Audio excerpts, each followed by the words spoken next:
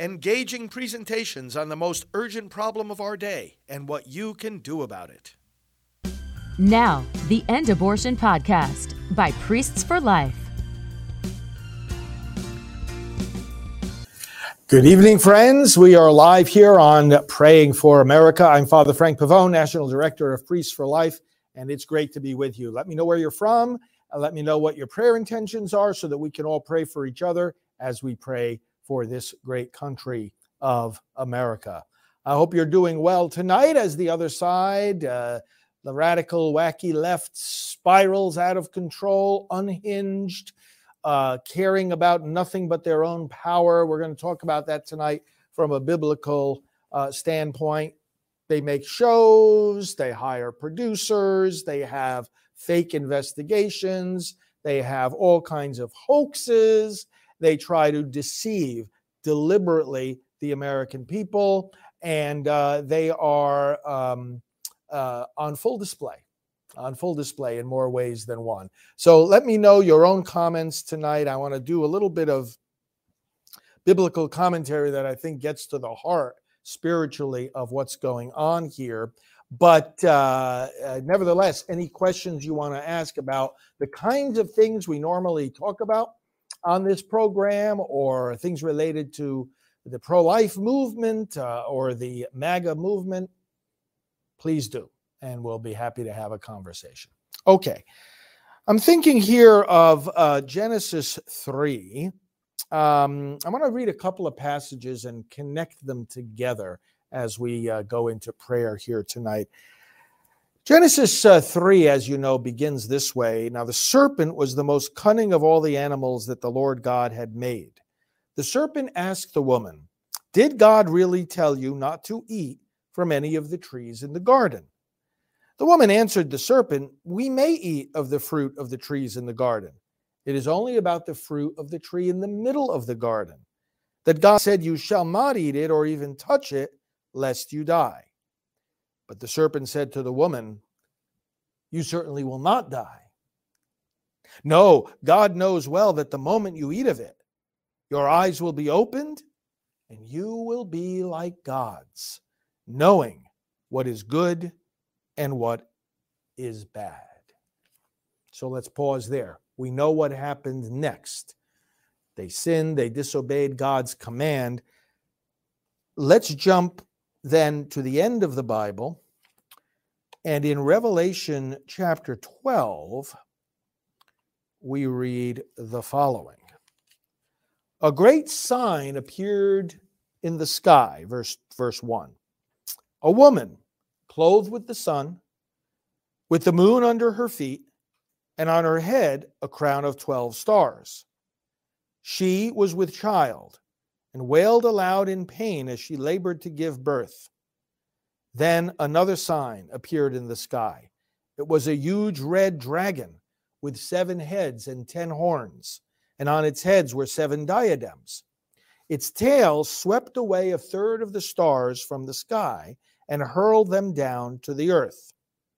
Then the dragon stood before the woman about to give birth to devour her child when it should be born.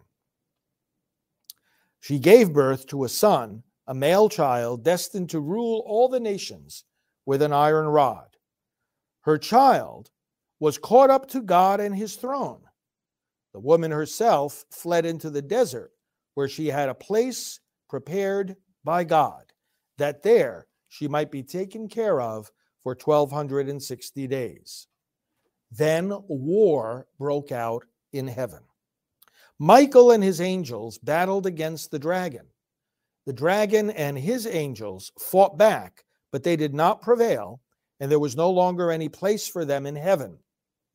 The huge dragon, the ancient serpent, who is called the devil and Satan, who deceived the whole world, was thrown down to earth, and its angels were thrown down with it. Okay, now I'm going to connect these two passages with two others, but let me pause first and give a bit of commentary here. Why in the world would God tell Adam and Eve not to eat from one of the trees? Look carefully at what's being said here. God gives them certain commands. So they know that it's right to obey him, that it's good to obey him, and that it's wrong and it's evil to disobey him. They know the difference between good and evil. We all have to know the difference between good and evil in order to serve God. It's just like our founders said, the people have to know the difference between good and evil in order to govern themselves, right? How can you lead the nation? Most of the people now in America believe the nation's going in the wrong direction. How can we discern what really is the wrong direction if we don't know good from evil, if we don't know something about morality? And that's why our founders said that the place of religion and morality in our form of government is indispensable. That's very different from having a theocracy.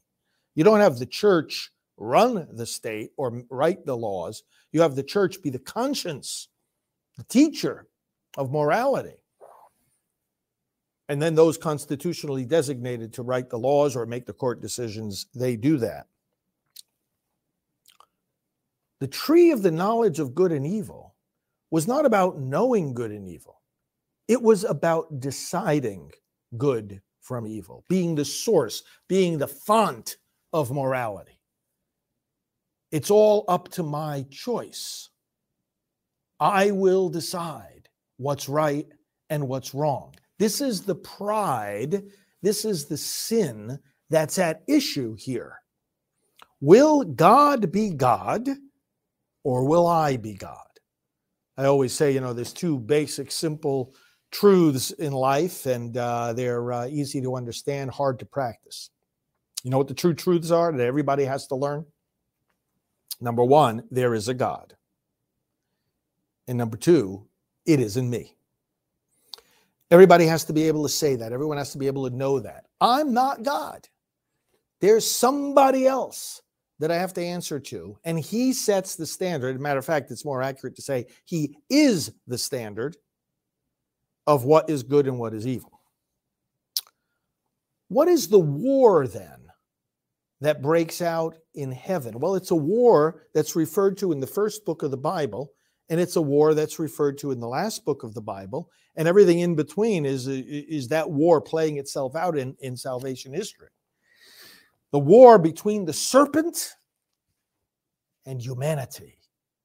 We see in that same Genesis 3, after that sin is committed, remember God says to Eve about their descendants, the serpent's descendants and her descendants, there will be enmity between you and the serpent, your offspring. He's speaking to the serpent. There are enmity between you and the woman, your offspring and hers. She will strike at your head, or he will strike at your head, and you at his heel, referring to the woman's descendant, ultimately the Christ. Victory is with those who are good and adhere to the good. In Revelation, we have a war breaking out in heaven. Now, war is terrible on earth. What is it like in heaven? War breaks out in heaven. And what is this war all about? We see Satan trying to devour the child, but even more so, trying to be God. Because Michael is the one rallying the good angels, and the word Michael in Hebrew is a cry, an affirmation, a declaration, a question. Who is like God? Who can be like God? And of course, the answer being nobody. The good guys win, paralleling what was said in Genesis, he will crush your head. The good guys win. But then it says, the devil and his angels were cast down to the earth. Thanks a lot. Now the war is here. And that's the war playing out in Genesis. You will be like God. You notice Michael in Revelation, who is like God? The temptation of the devil to our first parents. You can be like God, knowing good and evil. Listen, you don't have to listen to any commandments. any church, any pastor, any Bible. You can set your own standard of what's right and what's wrong. It's all about power, brothers and sisters. The two other passages I want to look at quickly that develop this theme. In Isaiah 14, there is a prophecy against the king of Babylon. And Isaiah rebukes him for his pride and arrogance. But listen to what he calls him. Isaiah 14:12. How you have fallen from the heavens, O Lucifer. How you are cut down to the ground, you who mowed down the nations. You said in your heart, I will scale the heavens above the stars of God. I will set up my throne. I will take my seat on the mount of assembly in the recesses of the north. I will ascend above the tops of the clouds.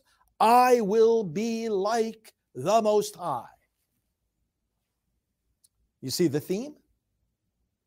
Whether it's the devil in Genesis tempting Adam and Eve, you will be like gods. You decide what's right and wrong.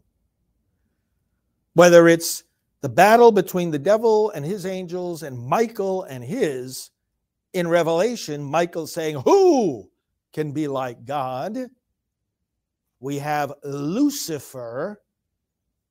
And you see, you read these passages on two different levels. There's the pure historical level. Well, the king of Babylon was arrogant, and the prophet was warning him about that. But then reading it on the spiritual level, it's a rebuke of Lucifer himself, thinking he can be like God. You will be cast down. And then, finally, Philippians 2. Because if Isaiah 14 opens up the veil to let us see the thinking of the evil one, Philippians 2 pushes aside the veil to let us see the thinking of the Holy One.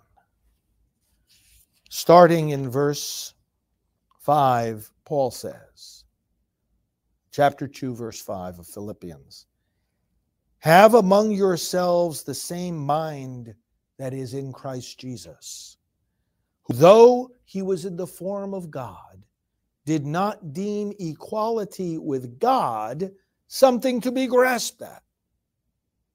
Rather, he emptied himself, taking the form of a slave. Being born in the likeness of men, he humbled himself, becoming obedient even unto death, death on a cross. Therefore God highly exalted him and bestowed on him the name that is above every other name, so that at the name of Jesus every knee should bend, of those in heaven and on earth and under the earth, and every tongue confess to the glory of God the Father, Jesus Christ is Lord. The thinking of the Holy One is not, I will ascend, I will exalt myself, I will be like the Most High. The thinking of the Holy One is, I will humble myself, I will become obedient, I will empty myself. Even to death, I will give my spirit, I will shed my blood, I will offer my body, I will love my people. The greatest among you must be the servant. He who humbles himself will be exalted, but he who exalts himself will be humbled. How you have fallen from the sky, O Lucifer. Michael battled against the dragon, and the dragon and his angels, were cast down to the earth. How you have fallen from the heavens, O Lucifer, because you said, I will exalt myself. And therefore God highly exalted the one who humbled himself. Let us pray. Father, we come before you tonight with deep humility, because we recognize, Lord, that we're not the authors of morality. We are the servants of you who are the author of all that is good. Lord Jesus, When you said to your disciples, call no one on earth your teacher, you have one teacher, the Christ, and all of you are learners. That, Lord Jesus, is the antidote to eating the tree of the knowledge of good and evil. The tree of your cross on which you became obedient, humble, even to death, is the antidote to eating from the tree of the knowledge of good and evil. Lord, you alone are the teacher of what life means, of what love means, of how to be exalted, of how to be fulfilled, of how to be happy. Not by insisting my body, my rights, my choice, my truth, but of going to you, the one teacher, and submitting to you and humbling ourselves, not trying to ascend the throne, not trying to exalt ourselves, but rather letting you exalt us. Jesus, we come before you with great humility tonight and deep desire to be united with you, and knowing that that's where our power is and that's where our freedom is. Thank you, Lord, for your example and for sending us your Spirit who enables us to live it. May you be glorified now and forever. Amen. Well, isn't this the difference between the woke left, the radical wacko left, no, and the rest of us? See what they try to do against all morality and against all common sense? They want to redefine everything.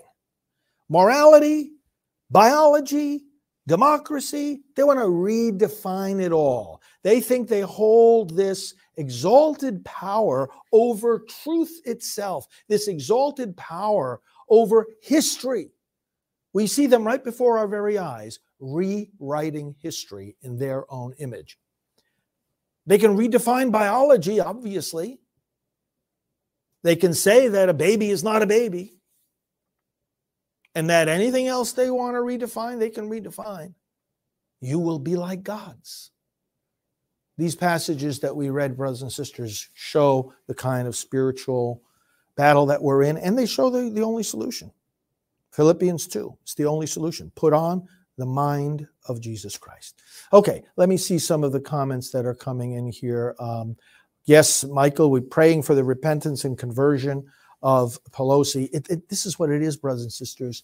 What's needed, repentance and conversion, and that comes from the grace of God, only from the grace of God. Let's see. Alice is saying something important here.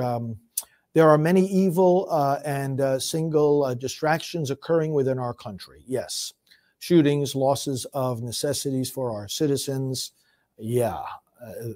Terrible things. As well, there are very confusing events taking place within the Catholic Church. So many Catholics are not well schooled in their faith.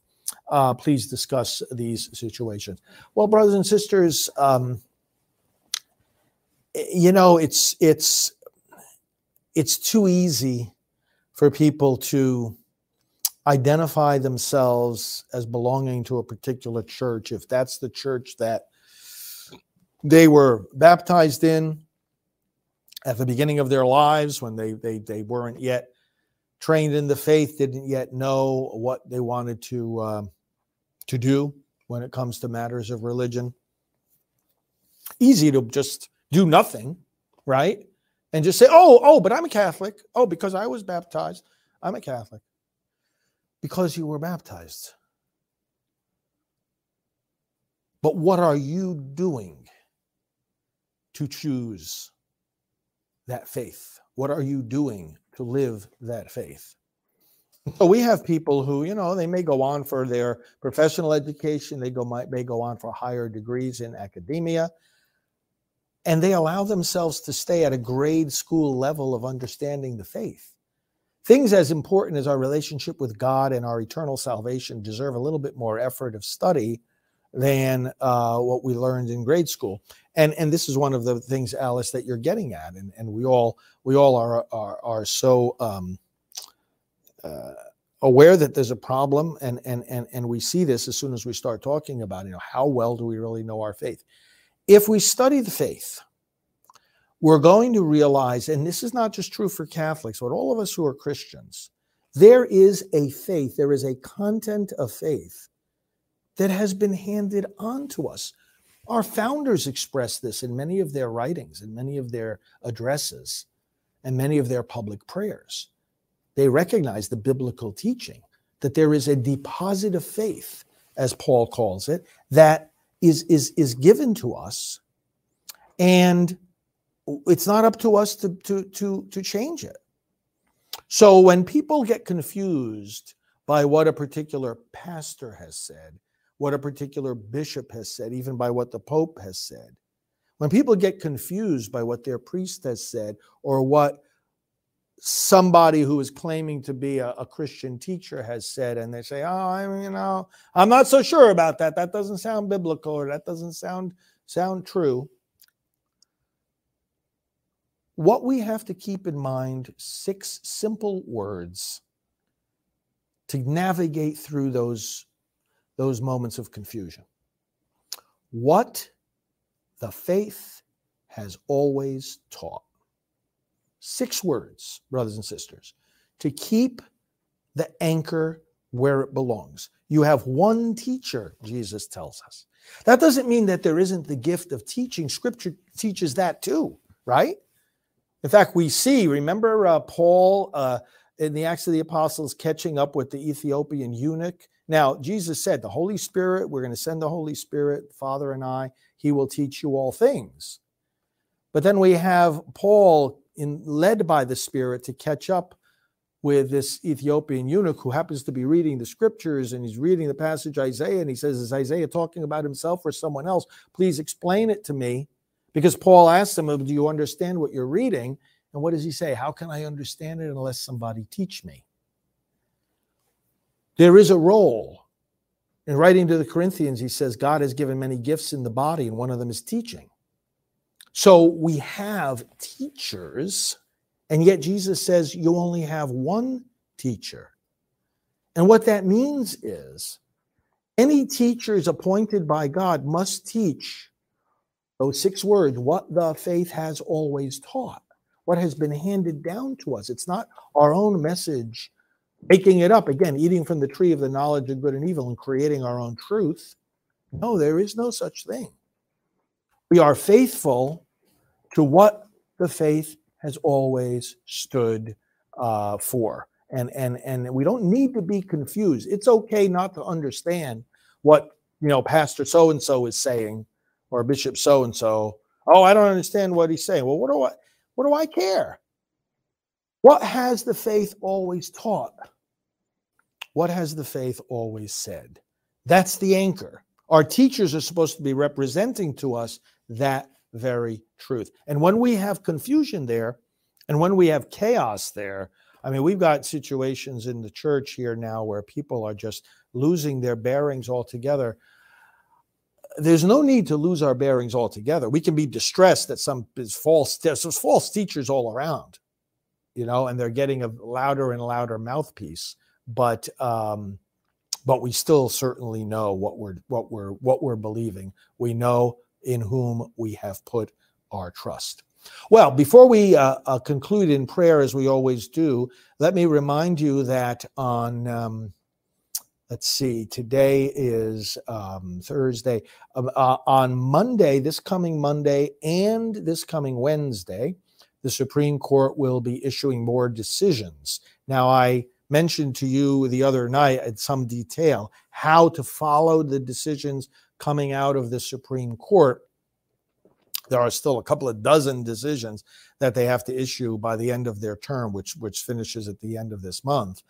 And if you go to scotusblog.com, you will be able to follow the decisions. What I mean is there's a calendar there that indicates what days are decision days. They mark them in green. And that means they'll be issuing opinions on the cases that they've been deliberating. When the decision day comes, they issue them at 10 a.m., starting at 10 a.m.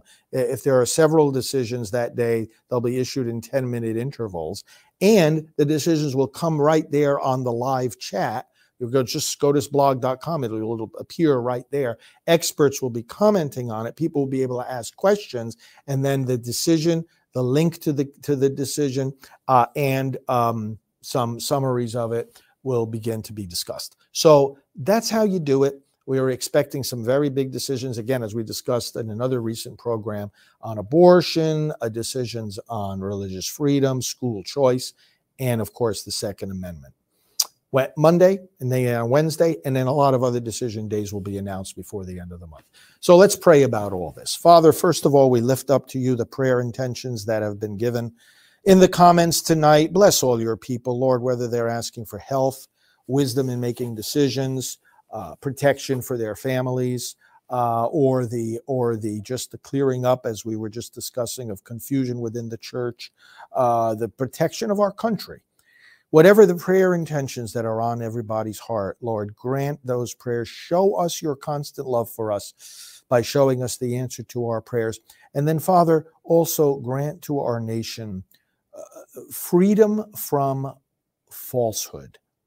Lord God, we see the Congress right now behaving in such a way that they are literally hiring media producers to export garbage and lies about what peaceful, America-loving citizens are doing.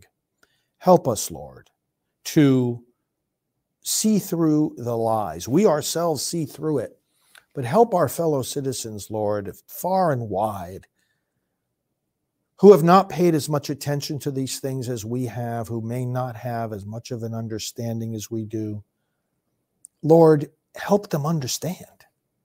Shine light where there is darkness. Do not allow those who are trying to spread darkness to get away with the distortions that they are spouting out of their mouths. Help us, Lord, to be witnesses in our own circles of influence to what is right and to what is true, and help us to give the example by our own behavior of what it means to exercise the First Amendment, of what it means to speak our mind. Help us, Lord, for you are the God of truth and the Spirit of freedom. Bless America. Move us forward to victory. Now we pray in the words that Jesus gave us. Our Father, who art in heaven, hallowed be thy name. Thy kingdom come, thy will be done on earth as it is in heaven. Give us this day our daily bread, and forgive us our trespasses, as we forgive those who trespass against us. And lead us not into temptation, but deliver us from evil. For thine is the kingdom, and the power, and the glory, forever and ever. Amen. Well, thanks, friends. Connect with me on social media at FR Frank Pavone, as you can see on the screen. Right Side Broadcasting at RSB Network. And we'll stay connected. We'll stay encouraged. And we will be joining you again tomorrow. God bless. This has been the End Abortion Podcast. To learn more, to help end abortion, and to connect with us on social media, visit endabortion.net.